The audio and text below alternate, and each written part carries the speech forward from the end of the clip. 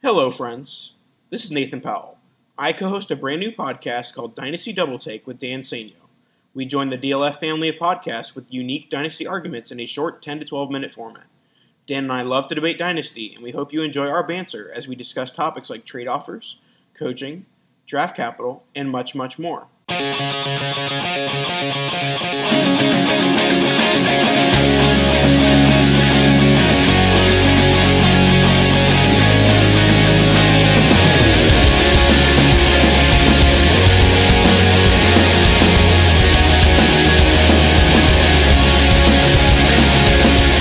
From DynastyLeagueFootball.com and a DLF family of podcasts, that's James the Brain.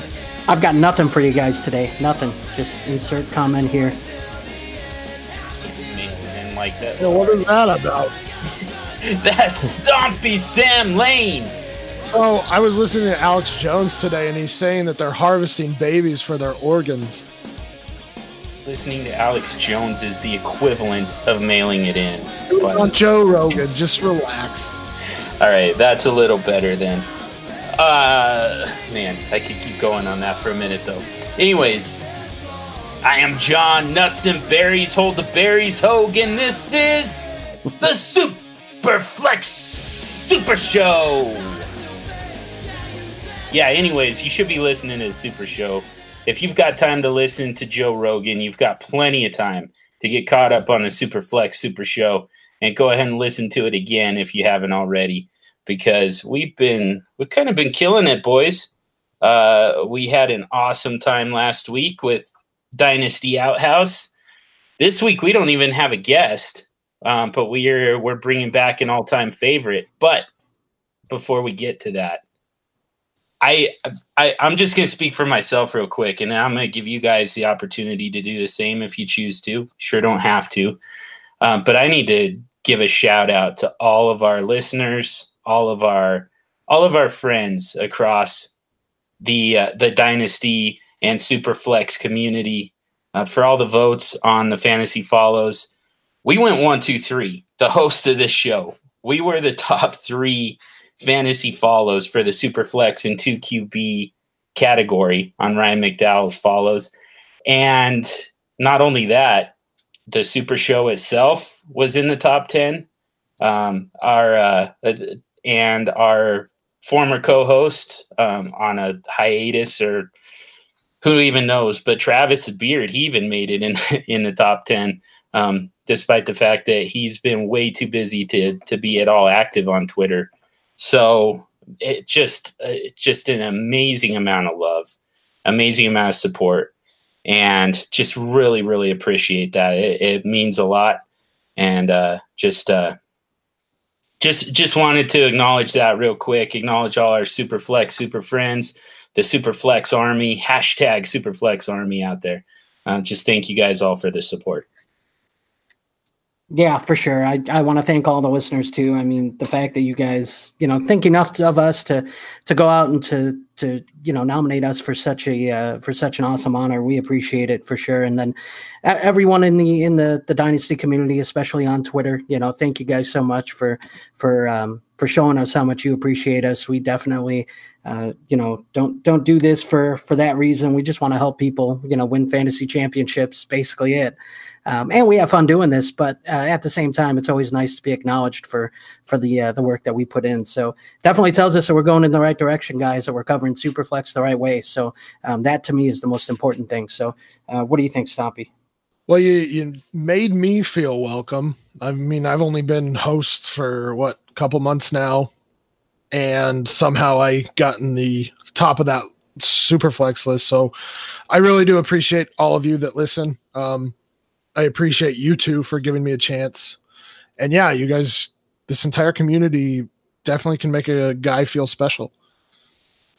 Well, you're a ringer, man. That's why we brought you in, and everybody knew it. But yeah, love to see you on that list as well. Everyone acknowledging and embracing you as a co-host on this show, just the same way we did. Everyone's seeing what we saw. So yeah, love fest forever. We could easily do that.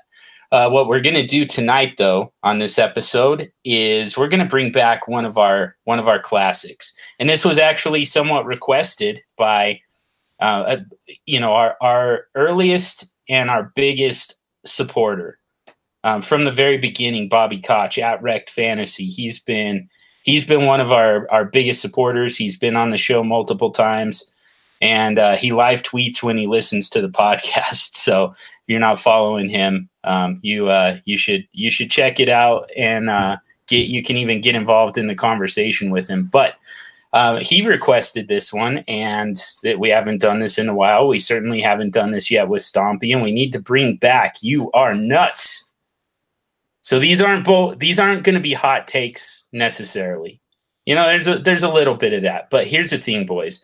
There's a difference between a hot take and a bold prediction. And a hot take generally is something that, it's not really actionable, It's not really something that's very likely to happen. It's not really predicated on, any kind of analysis, even for the most part. So to me, they're not particularly useful. Whereas a bold prediction is something that, if trends continue and maybe even get just a little bit of a bump, a little bit of extra juice to them, these are things that can actually happen. These are things that we believe actually could happen. That's not us saying that they for sure will, but these are things that could absolutely happen here in the next year that will affect the way we play Dynasty SuperFlex for the remainder of this non-point scoring season, and then for the 2019 NFL season and fantasy season, and then after the 2019 season, going into the 2020 non-point scoring season.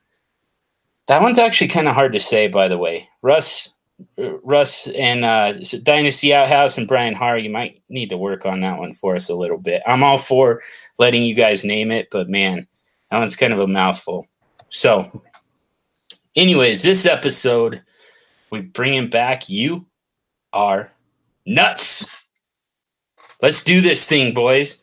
All right, so this first one, part one, this is going to be for the remainder of this offseason. So it involves, everything leading up to the draft, the NFL draft itself, training camp, preseason, everything leading up to opening day of the NFL season. Let's get some bold predictions. Let's see your nuts, how nuts you are, Stompy. Nope, I think you got it right the first time. You're going to see my nuts. All right. Now I can see. I thought you were crazy, but now I can see your nut. So my nuts prediction for this offseason, or just before the season starts, is that Marcus Mariota will not be the starting QB of the Tennessee Titans at the start of the season. So we got news today that Marcus Mariota was much more injured than they let on last season, which is obviously not a good sign. So we don't necessarily know what's going on with his arm there. And having listened to a podcast with Ethan Turner, who is I think he's taking his boards soon, but he's a physical therapist doctor, said something along the lines of, it takes a lot longer for nerves to regenerate. And we saw that with guys like Jalen Smith for the Dallas Cowboys. Peyton Manning. Peyton Manning never did fully regain feeling in his hand. That's why he had to wear that glove. Right. And so that is very worrisome for Marcus Mariota, for a quarterback who relies on feeling in his hands. And he's not Peyton Manning, believe it or not. The other aspect is he has been very bad the last two seasons. And maybe that's hyperbolic, but he has not been good the last two seasons. His interception ratio went up to interception percentage went up to 3.3 in 2017. While his touchdown percentage dropped.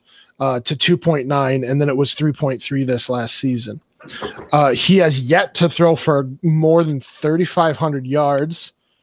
He actually had his highest completion percentage this last season, which is kind of astonishing considering, but he only threw for 2,500 yards in 13 games, which is 180 yards per game. So he basically has gone downhill after a promising start to his career. Now, on the flip side of that, we have Ryan Tannehill, which that name doesn't inspire confidence in the least, but Ryan Tannehill has actually shown us that he can be an effective quarterback. In 2014 and 2015, he threw for over 4,000 yards. His interception percentage those 2 seasons was 2. And his touchdown percentage basically has stayed around that 4% range, and last season was actually 6%. Dolphins sent Tannehill in a 6th round pick in 2019 for a 2020 4th round pick and a 2019 7th round pick. So not a lot was sent, but there was still draft capital sent to Miami for Tannehill. So if Marcus Mariota proves to be ineffective in the preseason, in training camp, and Tannehill proves to be relatively effective, you will see, I definitely could see this happening, that Tannehill takes over the starting QB job for Marcus Mariota.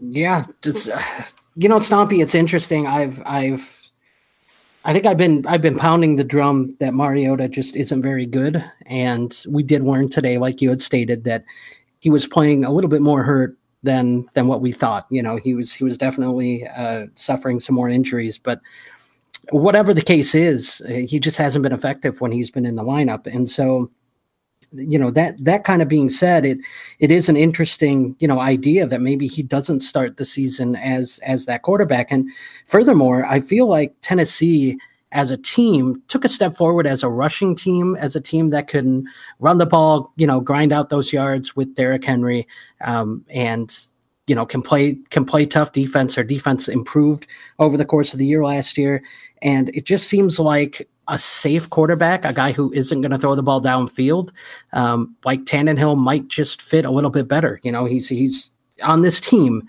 He's just a conservative type of passer, somebody that can hit a quick slant for 5-6 yards, something just to move the ball, just to keep defenses honest, while still, maybe working off a play action every now and then to get him, a couple of shots down the field per game, but nothing, crazy. And I feel like that's the kind of offense that Tennessee can run that might be successful. And so if you think about it in those terms, maybe Mariota isn't the best fit for this team.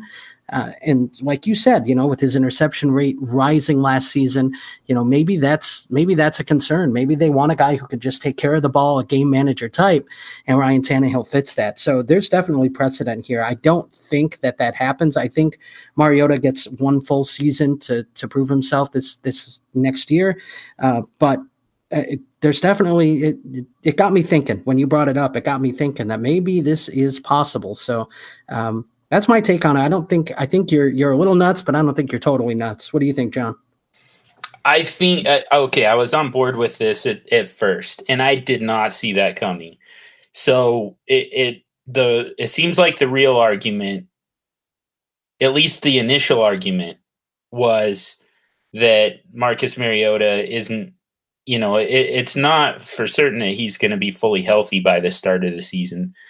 And it may take significantly longer than that, in fact, for him to get fully healthy. So, that's still, it's still a little far-fetched to think that they don't start him because of health.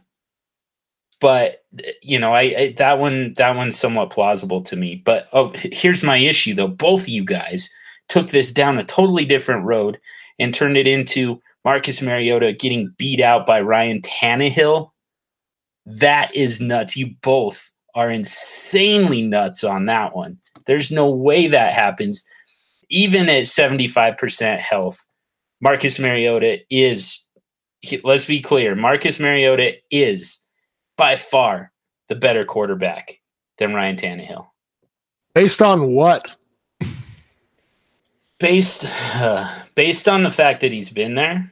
Based on he's been where? What? He's been where? He's been in Tennessee. He's been in that system for over a year now. He's been throwing to those wide receivers and those tight ends. He's been working behind that offensive line. He's also just been on the field more consistently. He's been a more efficient passer throughout most of his career than Ryan Tannehill. That's actually wrong. Yeah. Not only is that wrong, but also, I mean, Ryan Tannehill is thrown for 4,000 yards in a season. As a matter of fact, he's had over 3,900 yards 3 out of 6 seasons in Miami. Mm-hmm. I think if you look at the stats for Tannehill, you might be shocked at kind of how decent he was there in Miami. Because when I did that, it actually kind of took me back as to, I was taken back a little bit by his statistics, his touchdown percentage, his interception percentage. I mean, in 6 years, his interception percentage averages out to 2.6, and we just heard that Mariota's was over 3 this last year, and his touchdown percentage was 4.2, which, I mean, Mariota's was, 2.8, you said, Stompy? So, I mean, Tannehill's career stats actually measure up very favorably to Mariota's. Well, okay, that may be true, but there's a reason that Ryan Tannehill was available in a trade and for a relatively low cost. Mind you, nobody is saying Ryan Tannehill is a good quarterback. But you're saying he's better than Marcus Mariota. Yes. That he's going to beat out Marcus Mariota for the starting job. That's what I wrote. Yes. Yeah, you're nuts. You're nuts. Okay, yeah. Again, if you want to say that there's a chance that Marcus Mariota isn't fully healthy, and therefore they choose to keep him on the bench, maybe even start him off on the PUP list, or or short-term IR, something like that. That's all fine. But the idea that Marcus Mariota and Ryan Tannehill are both on the same practice field and Ryan Tannehill beats out Marcus Mariota is crazy. And again, I mean, I go back to the simple fact that Ryan Tannehill couldn't win a starting job in Miami, much less how's he going to come in and beat out Marcus Mariota in Tennessee when Mariota is the incumbent and has the experience not only in that offense, but with that particular group of players. I don't see how that one happens. But anyways, that's the whole point of this, is for me to call you nuts. And I showed you my nuts, John. You showed me your nuts. That's for sure. All right, James, show us your nuts. I'm going to show you my nuts. I am going to say that the Los Angeles Chargers will draft a quarterback in the first 2 rounds of this year's NFL draft. And when I look at this, here's why. They signed Tyrod Taylor to be their backup. They really didn't have a very good backup, a capable backup to Phillip Rivers. And I like the Tyrod Taylor signing, but it's not a long-term solution for the Chargers. And the Chargers have to do something to endear themselves to that fan base. They were treated as the redheaded stepchild in LA. I mean, they just were. The Rams were kind of considered, the A team. And I don't even know if the Chargers were considered the B team. I mean, they didn't have a whole lot of home support, of home field advantage either during their games in LA. And I know it's going to take time, but I think by grabbing a quarterback, you can actually change that narrative. So that way you kind of have a plan for when Phillip Rivers, retires. And we hear all this talk about, what's going to happen when Drew Brees goes? What's going to happen when, Ben Roethlisberger goes, Tom Brady, the list goes on and on for some of these aging veterans that we hear, but we don't hear as much about Phillip Rivers. Well, it was reported today Phillip Rivers had his 9th child. His 9th child was born.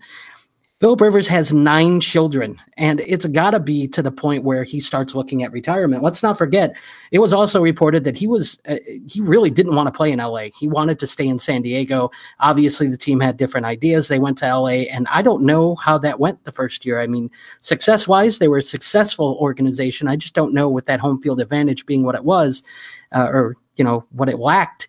In being that, that was very endearing to some of the players, especially a guy like Rivers. So I don't know how much longer the Chargers have with Philip Rivers. I think that they would be they'd be best served by addressing this position sooner rather than later. I think now's the time that you get at quarterback in the first or second round. They have the 28th and 60th pick in the first 2 rounds. If at 28 there's a guy sitting there that they like, it wouldn't shock me. We're starting to hear rumors about guys like Will Grier climb up into the end of that first round. And even if not, at the end of the second round, there's going to be some guys there that they might find intriguing. And the best part about it is the guys in this class, while they're capable, in my opinion, they could use that year or two to sit and to learn behind a guy like Philip Rivers. I think the Chargers have an excellent opportunity to grab a quarterback that could benefit from sitting and from learning from a guy like Philip Rivers, and would be ready in a year or two to start and to be the starter for this organization. It would also, like I said, get people talking about this organization in the LA area. So tell me, guys, am I nuts that the Chargers are going to spend one of their top 2 picks on a quarterback this year? No, not really. I also, by the way, just total aside, but I love the way that we've just totally disregarded the apostrophe in your. But anyways, no, you're not that nuts on that one, I don't think. There's also not a lot for the Chargers to really address at this point. I mean, that's a pretty solid roster top to bottom, to a point where quarterback is starting to become the weak link, as you start to plan for the future, beyond Philip Rivers.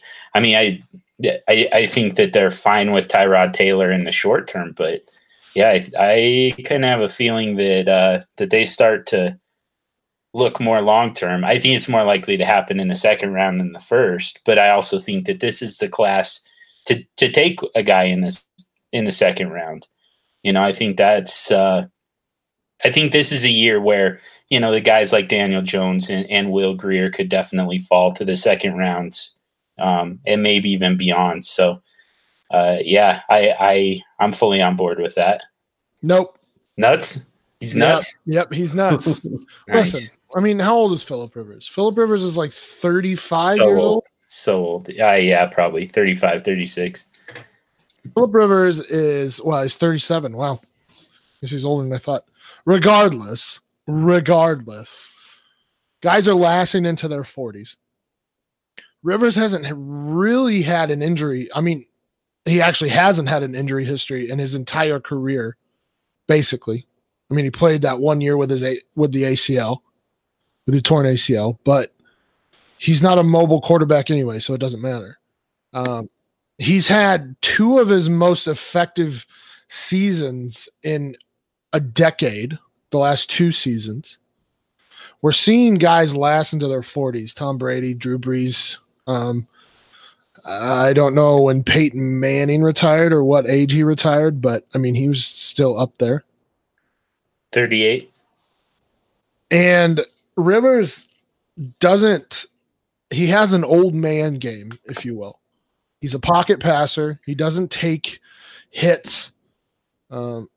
He doesn't get sacked all that often. And so he's got a good 2 to 3 seasons. And I just don't think that the Chargers, especially with this class where you have arguably 3 starters,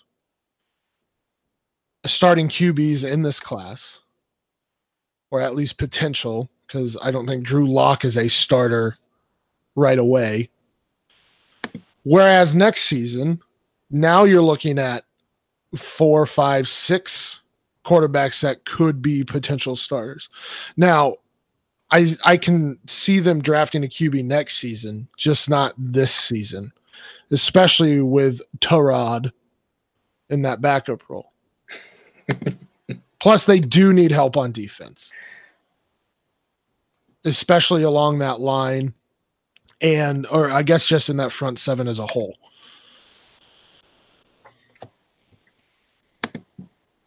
All right, fine. It's no big deal, Stomper. You didn't have to be so mean about it.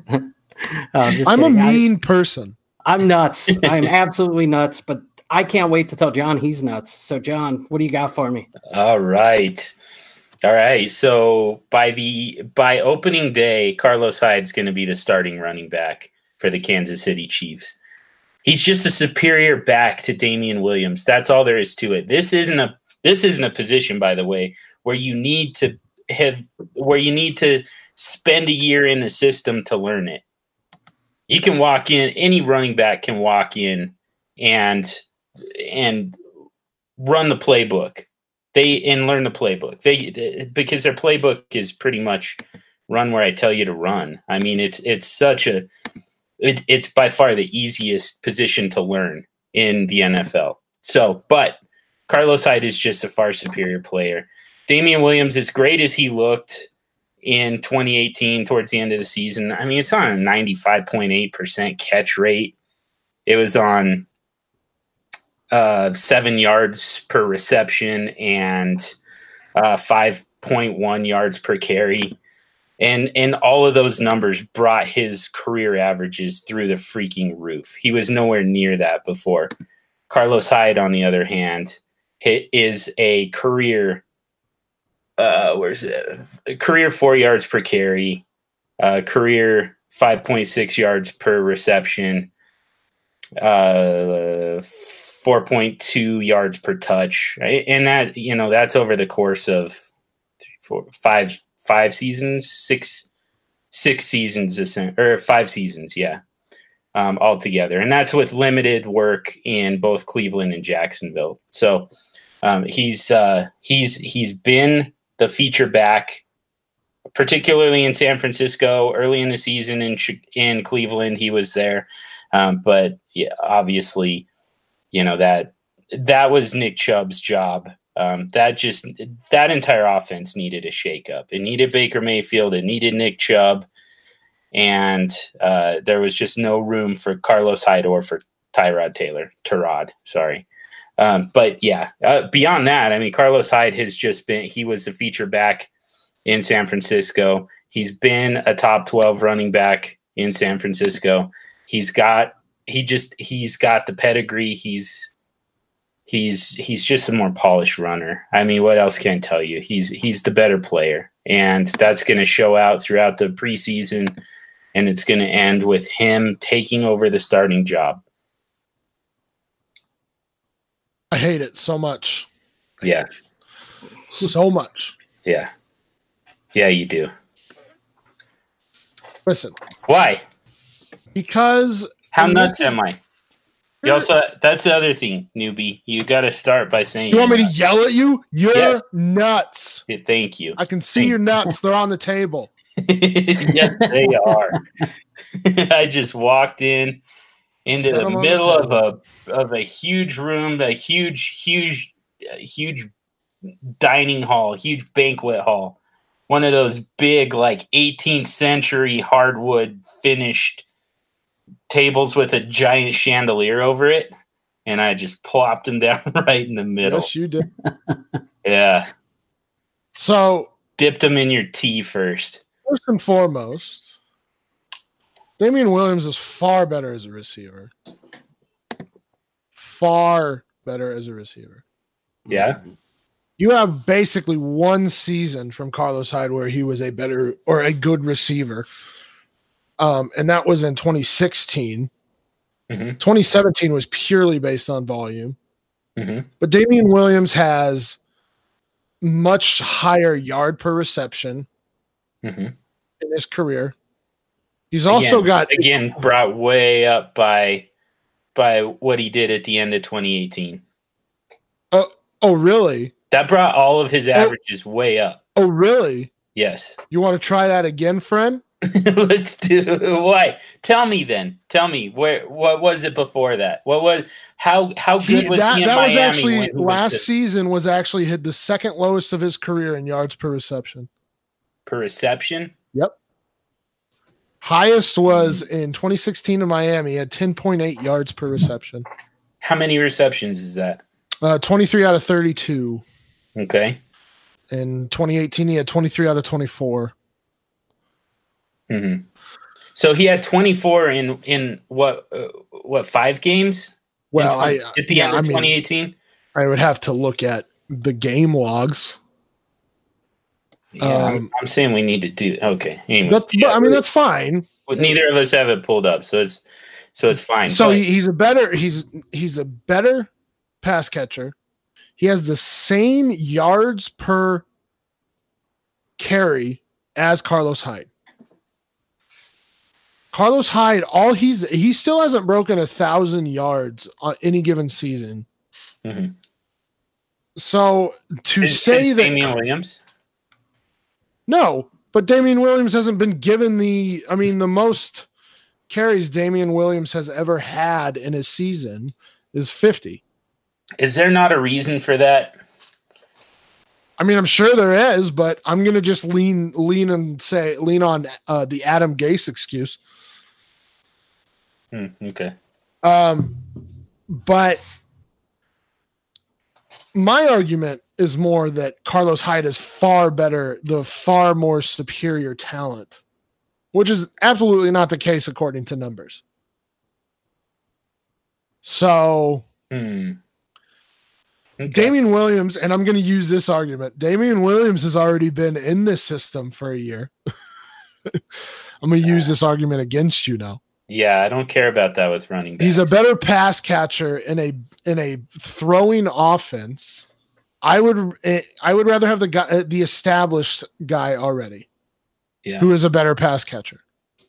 Yeah. I don't care about that when it comes to running backs. Pass catcher, sure, maybe.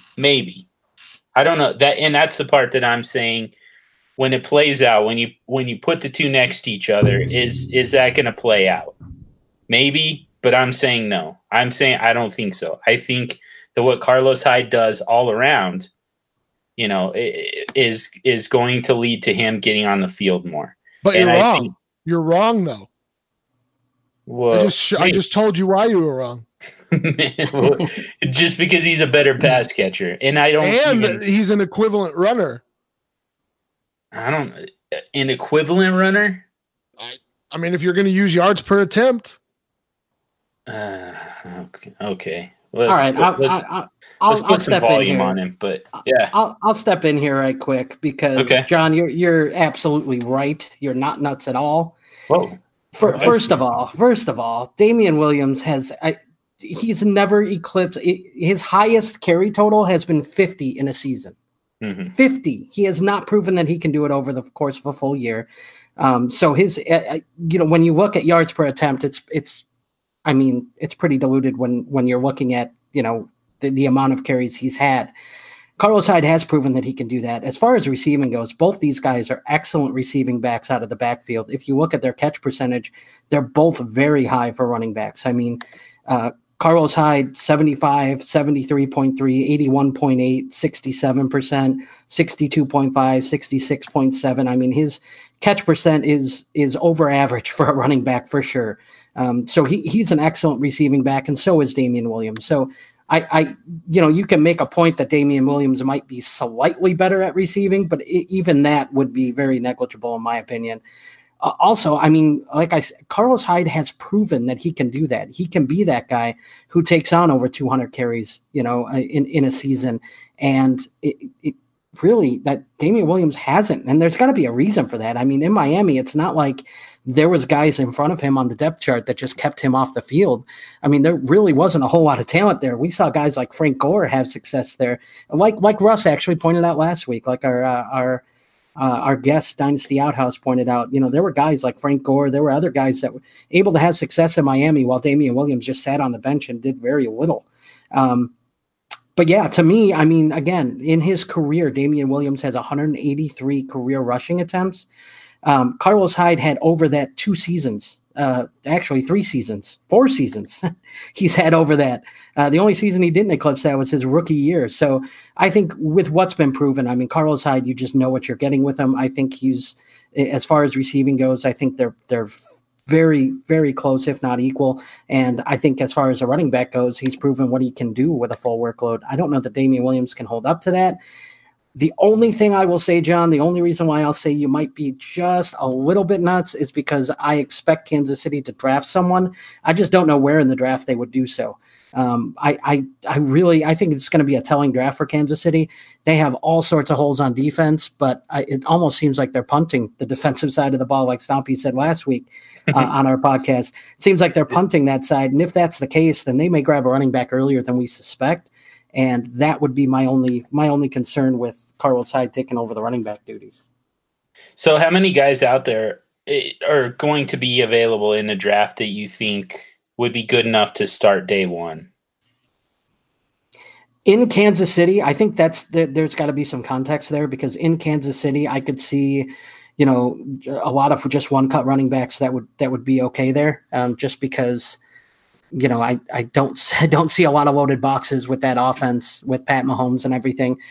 So I could see a few running backs that could really push Carlos Hyde or push Damian Williams for time if they were drafted. But I mean, it is a weak running back class. But I mean, I think there are probably 4 or 5 guys that I think would be very intriguing if they wound up in Kansas City. We might have to get in. We'll get into the rookies quite a bit more in the next few weeks leading up to the draft. But that's one that we need to talk about, because here's what I do think either way with this running back situation is that you really kind of need at least 2, if not all 3 of the guys, assuming they draft a rookie. Because here's what's going to happen. So let's say hypothetically that I'm wrong. Damian Williams holds on to that job. He's not going to keep the job all season. He's definitely not. I mean, first of all, he would have to stay healthy. And second of all, he would have to outplay Carlos Hyde every single week. He's not a big enough name. He doesn't have enough capital behind him to just keep that job forever. He's got to continue to perform. And like I said, so he has to keep outplaying Carlos Hyde. Otherwise, Carlos Hyde takes over that job. And I think that either way, like regardless of, so if Damian Williams starts the season as the starter, I think at some point Carlos Hyde takes over. And then I think that at some point Carlos Hyde probably deals with injuries. Not saying he's injury prone. I'm just saying he's a running back. And at some point, I think that he gives way to whatever rookie they bring in. So, it seems like a really frustrating situation for a fantasy player. And it does suck that you kind of have to, wait on 1 or 2 guys to get their opportunity. But really, this is the ideal scenario to me, to be able to transition from one running back to the other. Anytime you can do that. If you had Carlos Hyde last year and then Nick Chubb, you went from Hyde to Chubb. I mean, obviously Hyde didn't do a lot for you early in the season, but that's kind of the approach that you want. You want to be able to transition to your next running back, whoever that's going to be, whether they're on the same roster or not. It makes things so much easier when they are on the same NFL roster. But we can get to part 2 here. And we're going to talk now about what's going to happen during the 2019 season. We want some bold predictions on this. So, Stomp, show us your nuts. All right. So for 2019, and I've been riding this wagon all off season, and I'm doubling down, and I'm digging a hole in my hill, and I'm building a bunker. Nice. Lamar Jackson will finish as a top 10 quarterback. I love it. I do. And here's the thing. I think you're a little nuts just because top 10, I think is, man, that's really high. But I want it to happen so bad. And it sounds bad because as a Browns fan, it's difficult for me to give praise to a Baltimore Raven, any Baltimore Raven. But Lamar Jackson he's fun to watch. He's fun to root for, because the way he came into the league, and he was such a kind of a transparent or such a polarizing, prospect when he came in. And to see him have the success that he had when he did start, it was fun. You know, he really did a lot with his legs. He was able to do with his arm when he was given the chance. And I just want to see more. I want to see him grow. And I would love to see him finish as a top 10 quarterback. As much as that pains me to say, I would like that. So I'm rooting for it. I think, I don't know if I could go top 10, but I think he could, with the right year, finish top 12. And I think that's pretty close to top 10 anyway. So I would think, man, you know, I want it to happen so bad, but I think he probably falls a little short, best case scenario. But so I think you're a little nuts, Stompy, but it's not totally crazy. I certainly like it, and I'm going to be rooting for it, which is going to be hard, you know, 2 times a year at least. But I'm definitely going to be cheering for it. That's exactly where I'm at with it. Yeah, I don't hate it. I actually kind of like the idea of it. It just, that feels a little ambitious. Top 10 just feels a little too much. So I am kind of curious who gets bumped out of the top 10 for you that makes way. So obviously Pat Mahomes, Deshaun Watson, Andrew Luck, Aaron Rodgers, Russell Wilson, those guys all finish ahead of him. You know, you could make an argument that Russ actually does not finish as a QB1 next season. And maybe I should have put that down. Oh, man, you were breaking my heart with that one. No, I get it. But his fantasy points per game last season was 16th in the league. Yeah. And really the only reason that he finished top well, now I have to look again. Can't even find him. Top 10. He only finished 10th, and the only reason was because his touchdown percentage was so high. He was so efficient last season. Yeah, and Tyler Lockett scored every time he touched the ball. And they had far and away the fewest passing attempts in the league. Yeah. And it doesn't look like it's going anywhere. I mean, it's Brian Schottenheimer. We know who he is. So honestly, you could make an argument there that he doesn't finish as a QB1. So there's one bump. Yeah, if the Doug Baldwin thing continues to linger, which just today the news broke that he's going to undergo sports hernia surgery. But they brought in Jordy Nelson, so they're fine. But they get Will Dissly back though. I that one's not tongue in cheek. I'm legitimately excited about that one. I agree. The other one that you could make an argument, I suppose, is Ben Roethlisberger. Losing Antonio Brown, losing Jesse James. You're basically you have a second-year starter or a second-year wide receiver probably starting on the outside there. I could see them reducing the amount of attempts. I don't see them reducing them enough to drop him out of the top 10. Ooh, and one more that I'm looking at. Drew Brees. That seems like blasphemy. I get it. You think Drew Brees falls outside the top 10, huh? Top 10. So he was QB8 last season.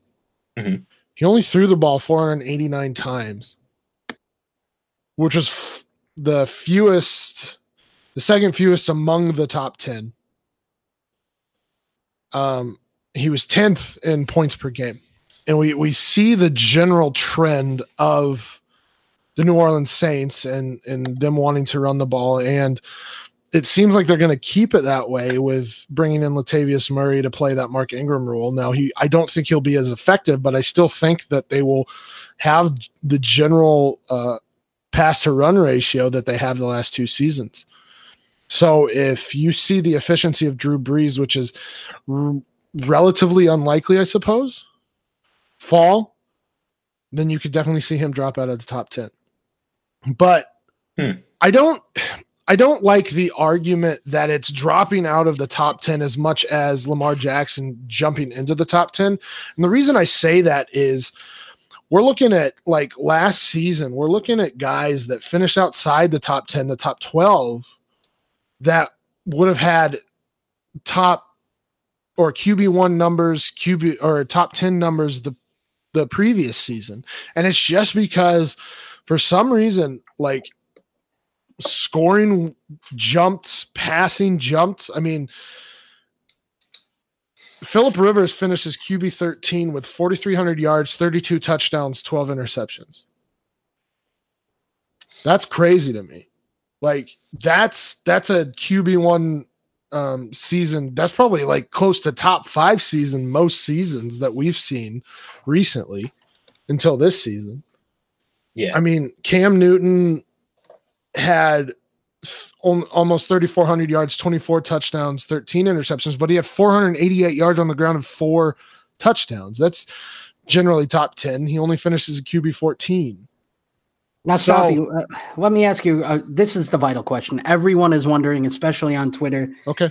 Will Lamar Jackson outscore Baker Mayfield? Yes. Nice. I love that. Wow. Okay. Now, so here. Now let me make this argument though. So Lamar Jackson averaged when he started, he averaged 79 yards on the ground, which would have been. And yes, I know the argument. You can't make the argument about projecting out because regression and stuff, but I'm still going to make the argument. If he had continued that trend, that would have been 1,200 yards on the ground, which would have broken Michael Vick's record by a ton. I don't think he will maintain that, but I still think he can maintain a 50-yard per game average, which puts you at like 800. Over 800, we'll just say over 800 yards rushing, which is, I mean, that's 80 points right there. And then just add a few touchdowns and you're breaking 100 points basically on the ground. Now, I personally think he's a good enough passer to surpass 3,500 yards throwing. But even if he only does like, let's say 3,200 yards, that's 200 yards a game, which is not a lot. So if he can break 3,000 yards throwing 800 yards on the ground, then and dependent on total, but let's just say 20 or 25 to 30 total touchdowns. I think that's a top 10 season right there. Mind you, he's the only quarterback in college history to throw for 3,000 yards and run for 1,000 yards in back-to-back seasons. So we've seen him do it. Yes, it was in college, but that's the type of athlete he is. That's the number I'm going to take issue with, though, by the way, is the touchdowns. I 25 to 30 feels pretty ambitious. I'm thinking that we're looking at more like in the neighborhood of 20 all-purpose touchdowns. All-purpose. So I'm saying he can throw for over 20 touchdowns and run in at least 5.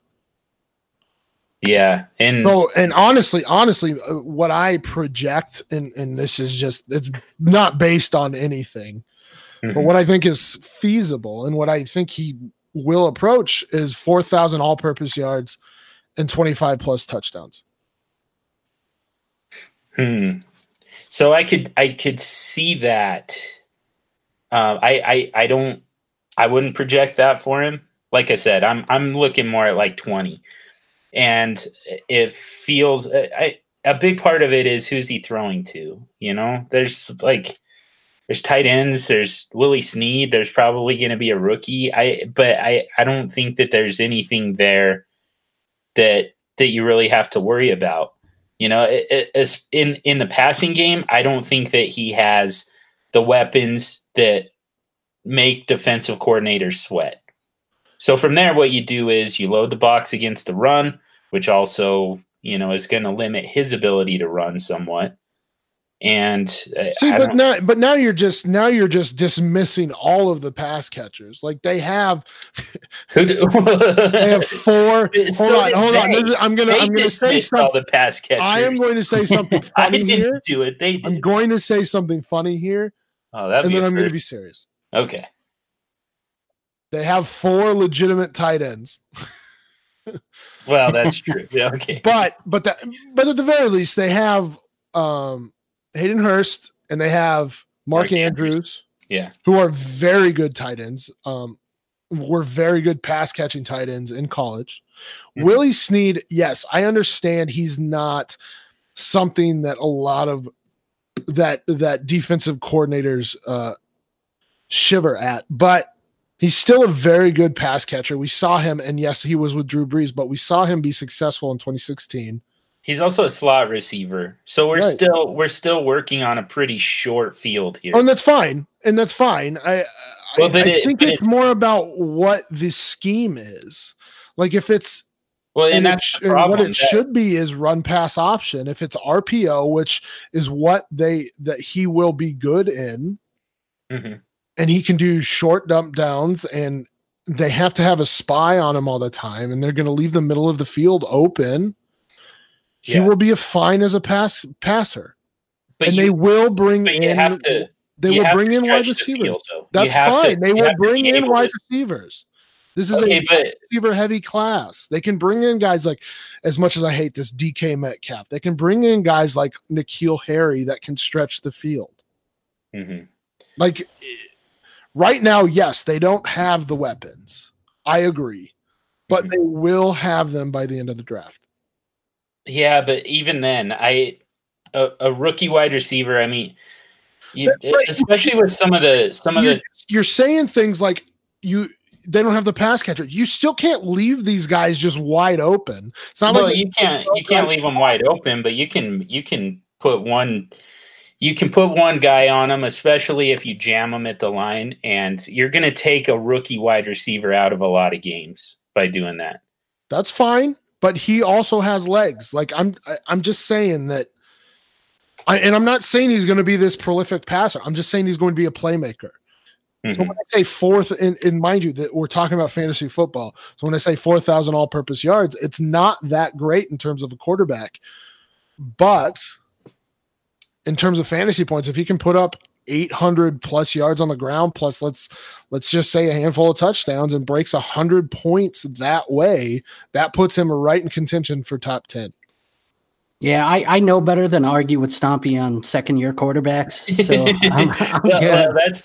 That's true though. That's where he found Pat Mahomes, and this might be another one. So I will say on this is something that I've been kind of giving Stompy the benefit of the doubt.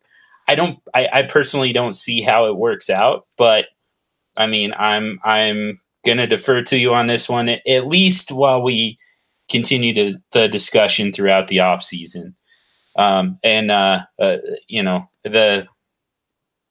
we kind of work through the evidence a little bit. Until then, I'm going to go ahead and defer to you on that one. But yeah, let's get to the next one. So James, show us your nuts.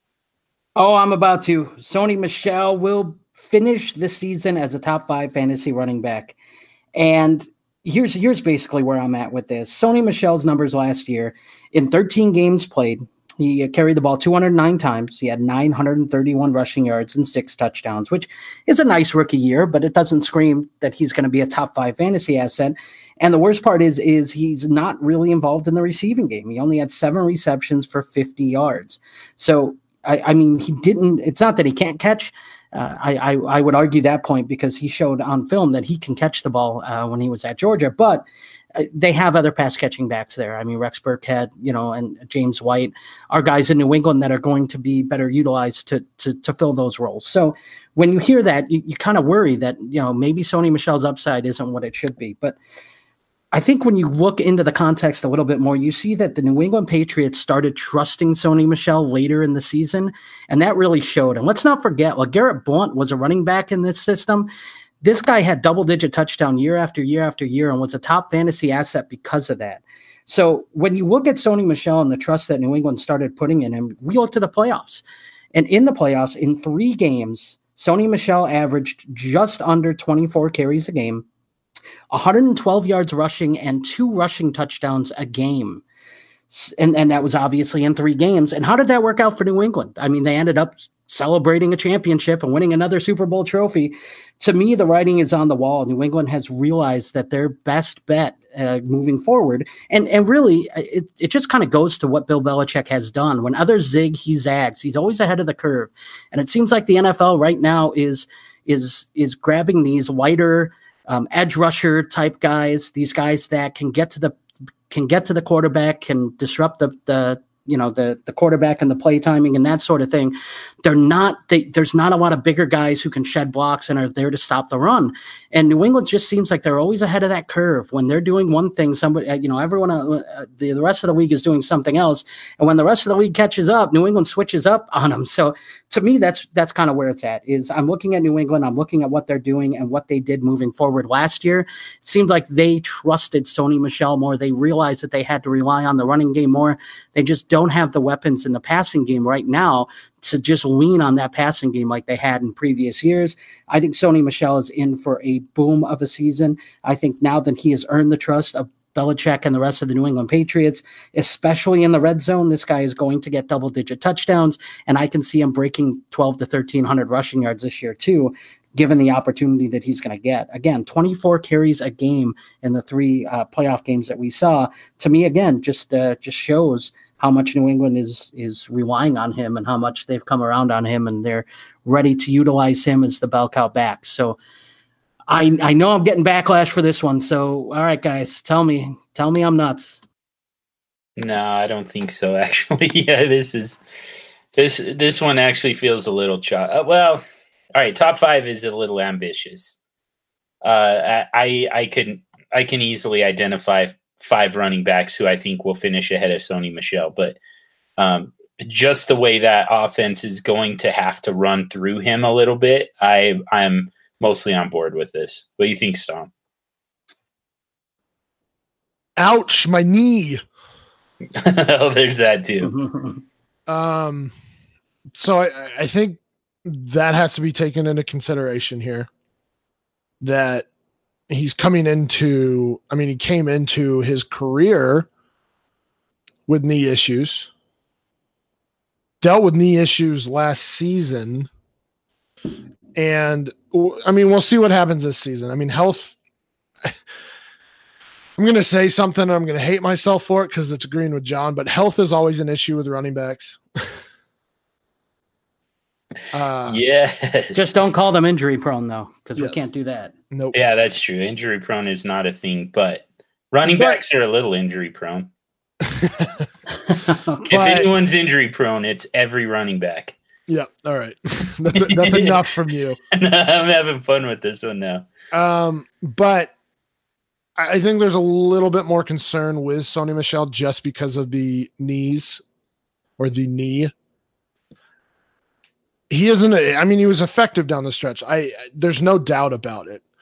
But when you look at the top 5 finishers last season and 6 of the top 7 last season, they received 81 or more targets, 4 of which had over 100 targets, one of which, and then 5 of which had 95 or more targets. So he will have to put up those LeGarrette Blount type touchdown numbers to even approach top 5 in my eyes, just because the pass catching running backs, the 3 down backs are the ones that are finishing top 5. I mean, we have Saquon Barkley, Christian McCaffrey, Todd Gurley, Alvin Kamara, Ezekiel Elliott. All of them had 81 or more targets. And Todd Gurley had the lowest, which is kind of insane to say, but he had 81 in 14 games. So he was on pace for, we'll say, 90 plus. And the way the Patriots offense works is through James White, who finished as the RB7, mind you, this past season, which won't happen again. But James White is the pass catching back there. And while I do think that Sony Michel will get more targets, he will secede a lot of third downs to James White. So he isn't necessarily that prototypical third down back. And the only one that of the top 5 that finished this last season injury or health pending is Todd Gurley, just because of the arthritis in the knee. And I think that they're going to monitor his workload. So it's going to be tough. Top 10, sure. I think that's very feasible. Top 5 is just really difficult for me because the Patriots probably will not give him the required targets to get up there. And unless he gets like 20 plus touchdowns, I just don't see it. Yeah. And I get it. That's going to be a bugaboo is, his targets have to go up. And I guess here's my thing. If he's going to be the back that he was in the playoffs, where he's going to be on the field to get 24 to 25 carries, I think his targets are going to eventually have to go up because Brady's going to audible and he's going to dump down. And I think his targets will have to go up. But you're right. I mean, they're probably not going to go up to the point where they're, in the 70s or 80s. I mean, you got to hope for 50s, at best case scenario. And even that's a jump. But I mean, again, in 10 games started and 16 games played, if we use the playoffs as well, he had 12 rushing touchdowns. So I think the upside is there for the touchdowns. It just kind of has been in New England. When you just look at New England running backs, it looks like there's always that guy who's that red zone guy, that guy who they rely on in the red zone and they don't go away from him. And if Sony Michel is that guy, I think he still has that upside potential without the elite receiving numbers. But obviously that's going to be the uphill battle with him. So no, I think you're absolutely right with that, Stompy. That's going to be the bugaboo with him is, can he improve his target share and how much so, and will it be enough to get him there? I believe it can be.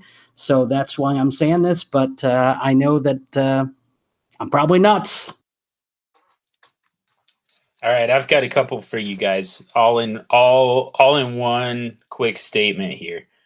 So, barring health, take health out of the equation. But Josh Rosen, assuming health, Josh Rosen starts more games than Jameis Winston in 2019.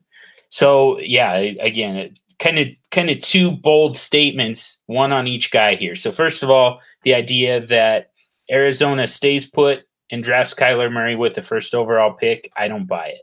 I think Josh Rosen is the guy in Arizona.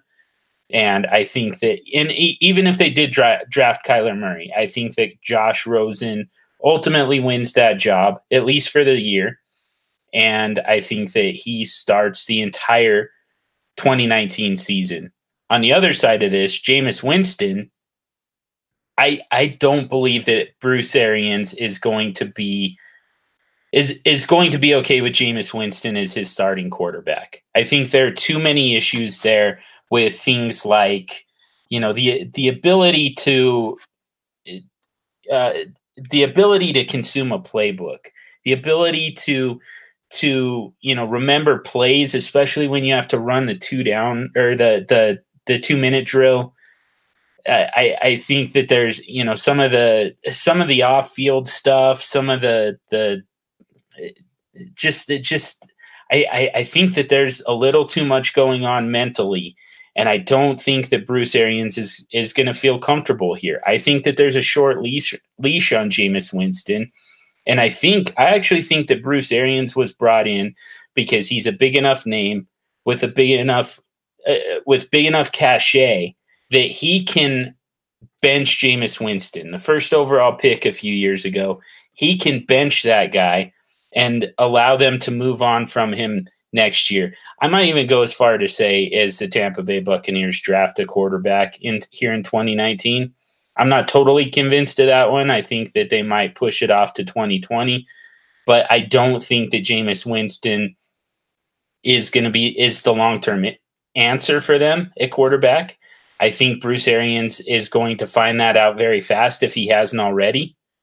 And I think that at some point this season, Jameis Winston gets benched and they begin the process of moving on from him.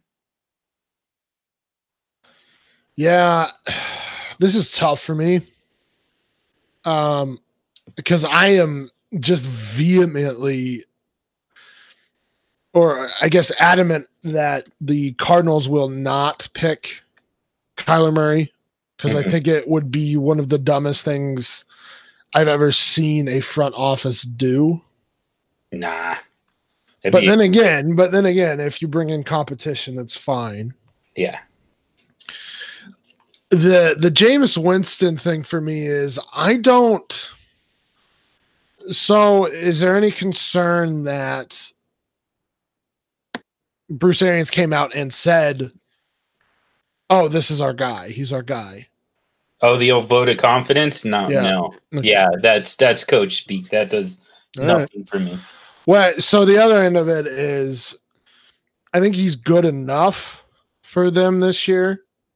And while it may be true that they do move on from him in the future, they have so many issues on the defensive side of the ball that they need to go be best player available. And which obviously this is, I know we pay attention to the offensive side of the ball, but the defensive side of the ball in this draft is very strong. But so, I mean, I see it as the most likely available quarterback is Dwayne Haskins. I just don't think that's the answer to the problems. So I view it as we'll punt, and maybe they don't even need to punt because, like I said, I think Jameis is good enough for what Arians needs to do. That defense is just so bad that it's likely we're going to punt a season, get the best player available on the defensive side of the ball, and then we'll go after a quarterback next season if that is the case. I don't think this is nuts at all. Honestly, I kind of think that this is the norm. I agree with both of you that I don't think Kyler Murray goes to Arizona. I don't think that they take him. To me, I think it's all a smokescreen. You have to drive up value for that pick, and they're doing it by feigning interest in a player that people would want to trade up for. So I don't buy that they're in the market for him at all. So that's the first part for me is I think Josh Rosen starts week 1 in Arizona without much competition. And the second part for me is that Jameis Winston is he's a mess, dude. And here's the interesting thing to me is that I don't know when you look at the numbers, Jameis Winston and Marcus Mariota are pretty much tied at the hip because they were the top 2 quarterback prospects in the same draft class. And when you look at them, they're very similar. But for some reason, and I get it. I suppose it's injuries, but for some reason, it seems like Mariota gets a little bit more of a pass than Winston does, and it's interesting to me because to me they're very similar, not in style, but in where I value them. And that's not very high because I just don't think that they're very good at the quarterback position. So it would not shock me if Bruce Arians decided to bench Jameis Winston, before the halfway mark of the year for whoever, just for someone new, just because Jameis Winston, he makes those boneheaded plays in the worst possible times. And you just shake your head like, what was he thinking? And it seems to be a consistent thing that he does, once or twice a game, and you're just wondering what he was looking at or what he's doing. And I don't think Bruce Arians is gonna put up with that. So especially with the weapons that they have, there's really no excuse for that offense not to move the ball, consistently game in and game out. So yeah, I think that this is, I expect it to happen, to be honest with you.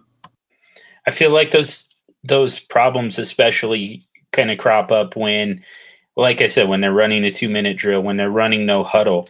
And I've seen this firsthand. Me and Stompy, we've seen this with Paxton Lynch. That was the issue with him, and Tim Tebow for that matter. I mean, you can't, you had to shuttle in one play at a time for those guys. You couldn't go hurry up offense because they couldn't remember more than one play at a time. It's not, it's not meant to be a knock against those guys. That's just not within their competency. That's just not something that they're really capable of, and they're not ever going to be. But with Bruce Arians' high-paced offense, I mean, you have to be able to go no huddle, and I don't think that he's going to be happy with Jameis Winston's limitations as far as that goes. But let's get to the last ones here, and we'll run through them a little bit faster. But we're gonna kind of combine some of our segments here. So obviously, you're nuts. And then we're also going to take one that we used during the regular season, in season, and we were actually very effective with this one. This one was always a lot of fun, and we were pretty accurate too. But we did what we call next week, this week. and we were looking for players that you could pick up now before they break out next week. Well, we're going to start to use here in the off season, we're going to start to use a segment that we call Next Year this year. And so right now we're going to talk about what 2020 is going to look like a year from now, and with some bold predictions. And again, we'll start with Stompy. What happens in 2020? And show us your nuts. So in 2020, I predict that Leonard Fournette will no longer be a starting running back. And that's because Leonard Fournette has not been effective as a running back thus far in his career. He has averaged 3.9 and 3.3 yards per carry, 3.3 being his 2018 numbers. The only reason that he is valuable in fantasy is purely because of his volume. And he's not as good enough of a pass catcher to mitigate any bad running that he puts up. Yes, he can catch balls. I mean, he caught 36 in 2017. He was 22 of 26 in 2018.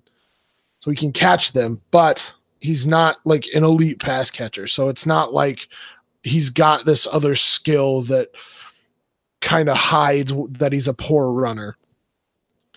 And he's also missed 11 games in 2 seasons. We already know about his ankle issues.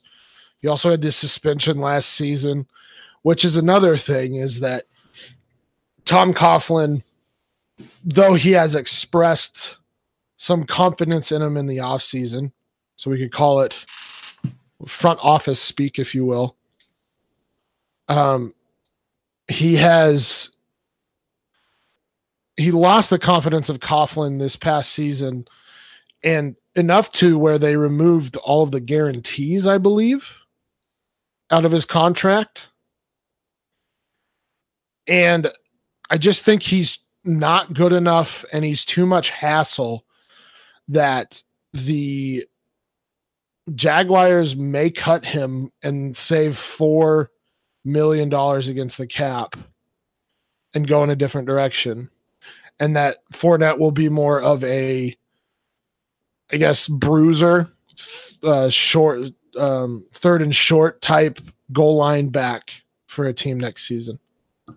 I'm going to go out of order and just say that I do not think this is nuts at all. I think this is probably the most likely scenario. In fact, I think in order for him to keep a starting job, he would have to stay healthy for the entire season. Like, that's kind of the litmus test for him, and I just don't see that happening. So, yeah, I'm fully on board with this one. Yeah, here's my thing. I'm gonna kind of transition into mine here because it's very similar. So I guess I'll start by saying that I kind of agree. I kind of think that this is there's a very good chance that this happens. So I don't think you're very nuts at all. I agree with what John said.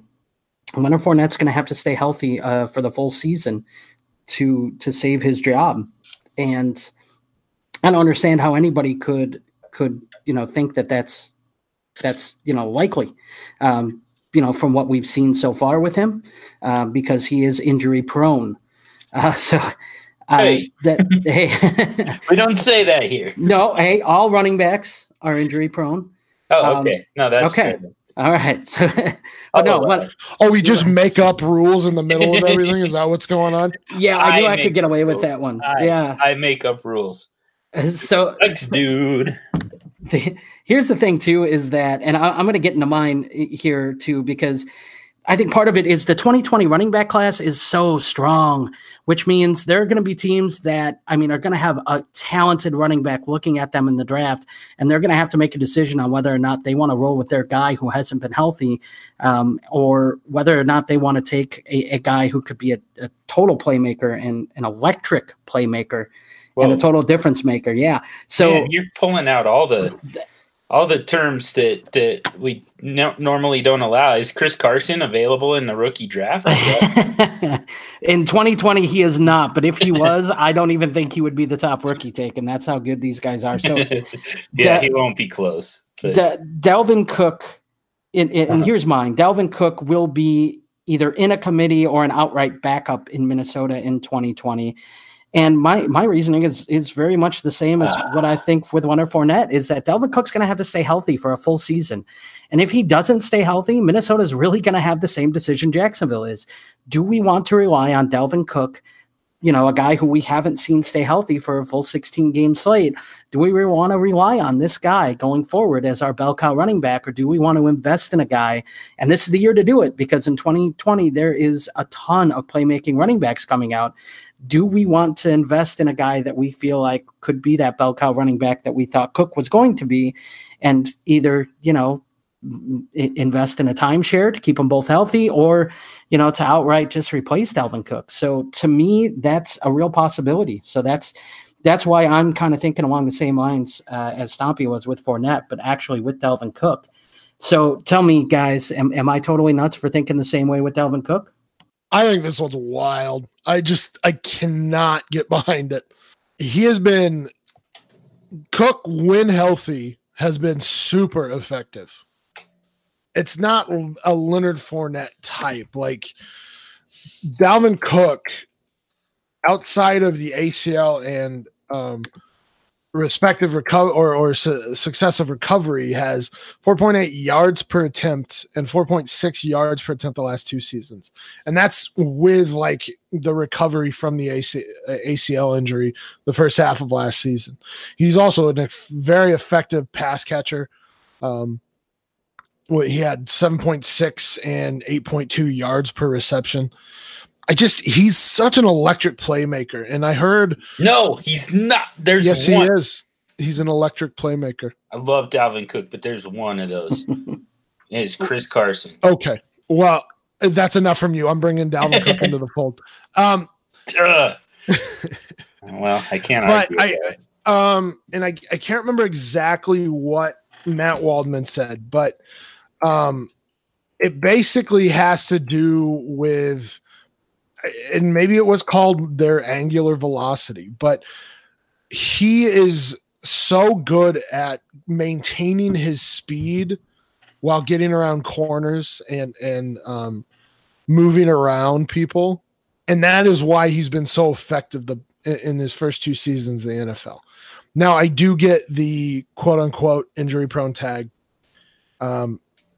But it's hard to say if he's injury prone because of this one major injury that results in, and I've said this many a times, results in Outhouse has said it too, but it results in compensatory injuries like hamstrings. And that's what we saw last season, was him dealing with a hamstring the first half. And then the second half, he came back and exploded. Mm-hmm. So he is such I'm not going to say electric here, a fantastic playmaker, a fantastic running back that I just don't think they can. He's a 3-down back when he's healthy and on the field. And I just don't think you can replace that. Yeah. And real quick, let me preface this by saying I totally buy into Dalvin Cook as a talent. I do. And I think that you made a very good point that talent-wise, he's there. My problem is that he's been healthy for 15 of a possible 32 games. So less than 50% of the time he's been healthy. If he can't put together a full slate of 16 games or even close to that, I think Minnesota really has to wonder whether or not he would be better off and be just as effective, but healthy for a full 16 games if they can get him in a timeshare. So that's more my argument than talent-wise, because I do get that. And I do buy Dalvin Cook as a talent.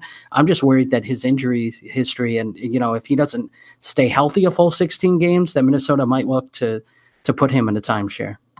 Oh, you're nuts. Okay. James, to use my words, it makes me feel upset and hurt and scared. I'm scared for us right now. I'm scared for you and I.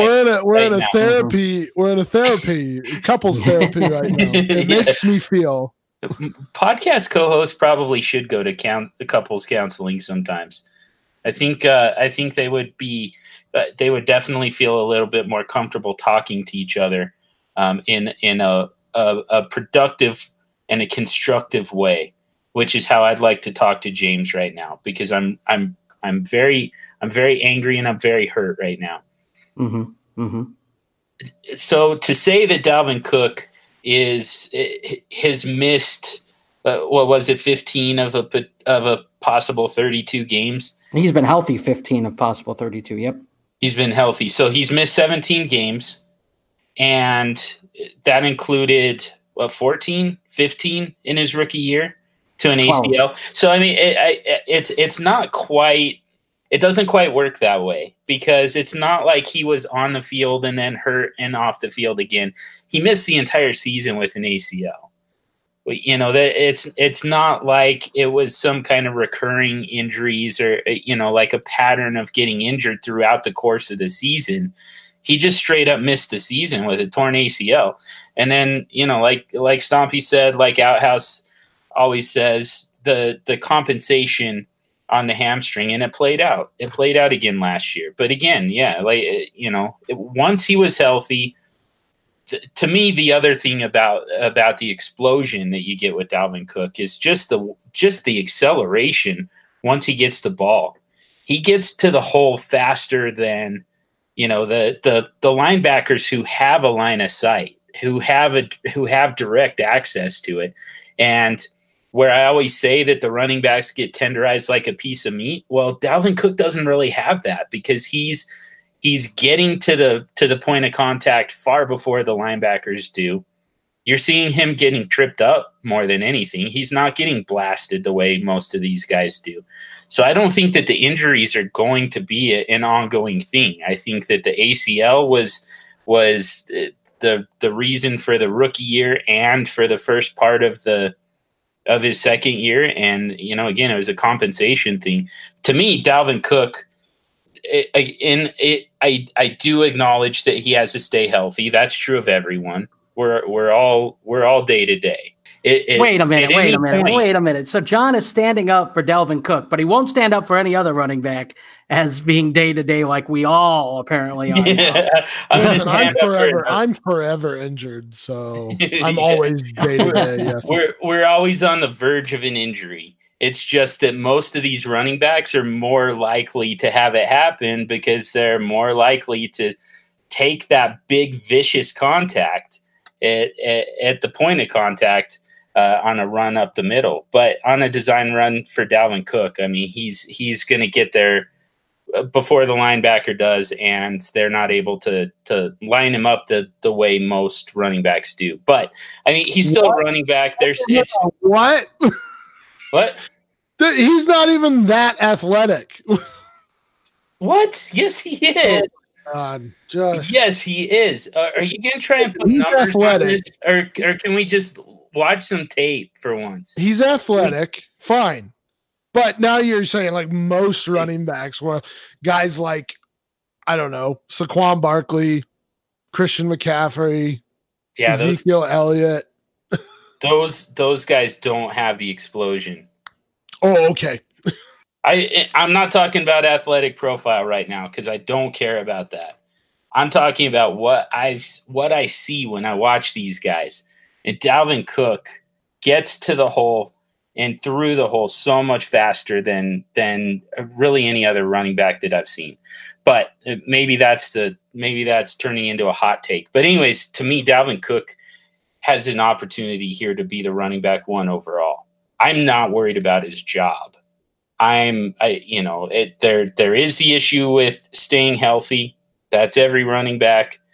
But, assuming health, at least a reasonable amount of health, yeah, I think that not only is he going to keep his job, I think that we're going to be drafting him in the first round of startups next year. That's not even what I'm arguing. I'm not even arguing assuming health. I'm saying that First off, he missed 12 games his rookie year, not 15 or 16. He also only played 11 games his second year.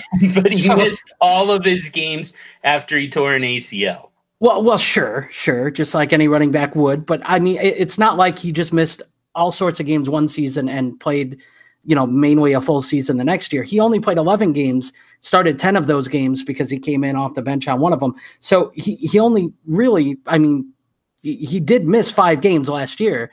So if that happens again, which is what I'm saying is likely, given his track record, is that I think Minnesota will end up replacing him. And how could you say no? He's played 2 NFL seasons, and none of them has he played over 11 games. So he missed one with an ACL injury. I understand what it's he not missed like it's not like he was on and off the field in his rookie year.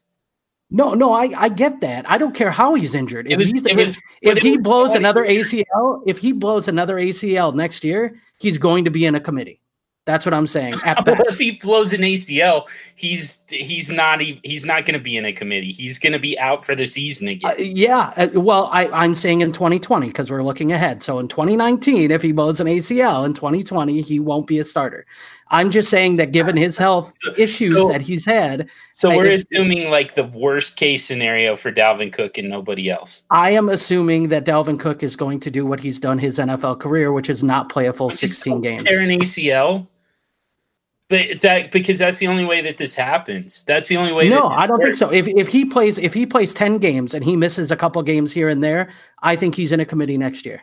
I think he has to play at least 13 games for them to look at him and go, okay, we feel comfortable with Dalvin Cook being our bell cow running back moving forward. If not, I don't think Minnesota would feel comfortable with him. And I think this would be the year to draft a running back to put him in a timeshare or to replace him outright. I don't think that's necessarily the case either, but I mean, that's in that hypothetical and unlikely scenario. It's maybe, but you're still nuts. All right. I got a maybe. I'll take it. We've been going way too long and we still have one more to get to. And I'm a little terrified to throw this one out now because I don't think that we have the time for you guys to berate me over this, but I'm going to do it anyways. James Conner is going to be drafted in the top 3 running backs in 2020. I wanted to go top 5. I just didn't feel like that was quite hot enough. So turned up the temp a little bit. Top 3 for James Conner. I can see it. So I don't think it's that nuts. Nice. Okay. All right. And the reason I say that, and I'm going to agree with you on this again, this is going to tear up my soul. It's good for you, man. It's like a multivitamin. You need to agree with me once a day. It'll do your body and your soul so much good. Or I'm going to hate myself forever. There's always that possibility too. So in general, top 5, top 10 running backs recycle or don't recycle very often. I think it was like 4 out of every 10 at some point this last year, notwithstanding. I'm so happy to hear you say that. Yeah. And before James Conner went down with, was it the concussion? Was it, I can't remember what injury it was. I think it was the concussion. He was, I believe he was a top 5 running back, I believe. Yeah. And he's taking over a very voluminous role in what we saw Lev Bell. We saw what Lev Bell could do in that role. Now I don't think voluminous. I did. Yeah. Oh man. That's a nice one. I like that. If you're gonna download my takes, maybe on into your own hard drive, maybe I could take that one. Okay. Voluminous. I'm gonna work that into my daily conversations. I love it. So Connor finished as the RB6 last season in 13 games. Mm-hmm. If he takes over even like, let's just say 75% of that Lev Bell role, mm-hmm. I can see him being top 3 because Connor had 71 targets last season in 13 games. I don't know what that pace is. He had 973 yards on the ground. 215 attempts. So, I mean, you're probably looking at 250 attempts next season, probably 80 plus targets. While that's not Lev Bell type numbers, you're still approaching extremely high touch numbers, and you're still approaching 1,500 plus yards. And if you can get into double-digit touchdowns, it's very, very feasible. And like I said, with guys like Todd Gurley, who are probably seeing their work or their load monitored because of the arthritis.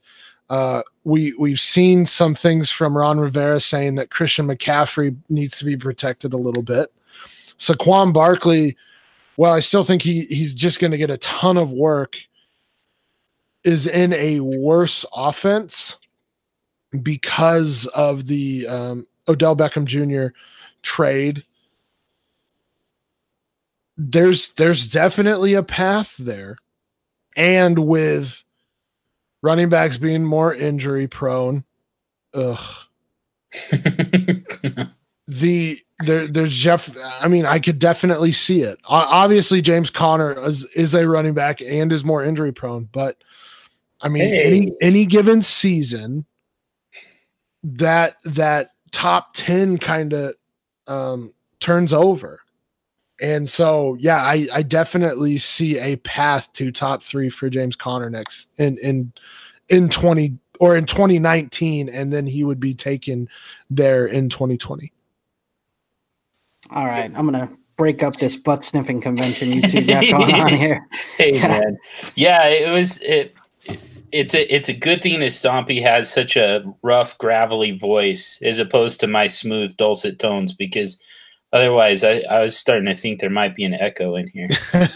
There's a lot of running back hate in there. Felt good, didn't it? I didn't say there was hate. Alvin Kamara is still going to be the RB1 next season. There was a lot of running back hate, and then there was running back love for a running back that doesn't deserve it, and that's James Conner. Look, you're nuts. You're absolutely nuts, John. Look, Pittsburgh's offense as a whole is taking a huge step back. They lose Antonio Brown. That whole locker room's obviously got some issues with Big Ben, with Le'Veon Bell sitting out, with Antonio Brown leaving. Now they lose Jesse James, which, say what you want, but he was a valued pass catcher for Big Ben for a while there. So I think this offense as a whole is taking a step backwards. I don't know what they're going to do to try to replace the talent that they lost.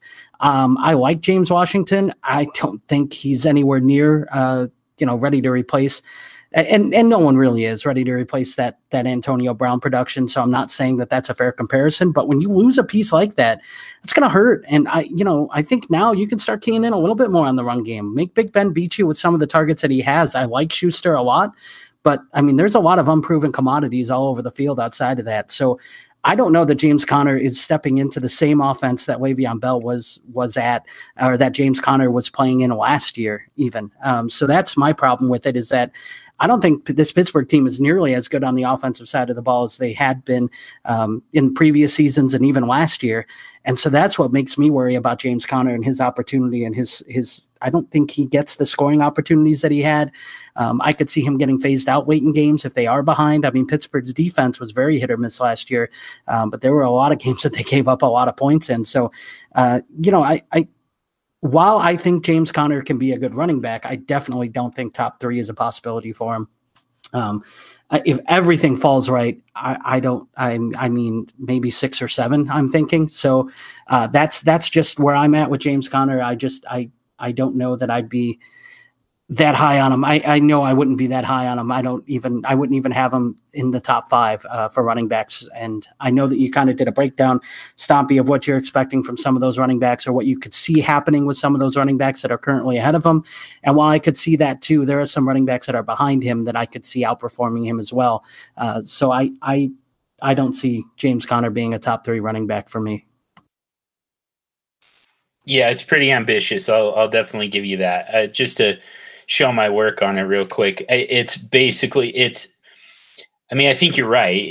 That the offense as a whole takes a step back, but to me, what that means is a more balanced attack rather than, 2-to-1 pass to rush. I think that you see a lot more reliance on the running game. I think that the passing game is credible enough that you still have to worry about it with Juju, with James Washington, with Dante Moncrief, with Vance McDonald, and with James Conner, quite frankly, out of the backfield. And I think Jalen Samuels can also play a role in the passing game. But anyways, there's still plenty of weapons there. There are 166 targets abandoned by Antonio Brown. I think a lot of that gets dispersed throughout the wide receiver and tight end groups. But I also think that a certain amount of that is just going to go. They're going to turn into run plays rather than attempting to make the wide receivers, the pass catchers, absorb all of that. So I think that you start to see a more balanced approach. I think there's more volume available to James Conner than there was even last year. And I don't think that he has to be particularly efficient in order to get there. But yeah, top 3, that might be a lot to ask. But all right, so we have gone way, way longer than I thought we would. Sorry, that's on me.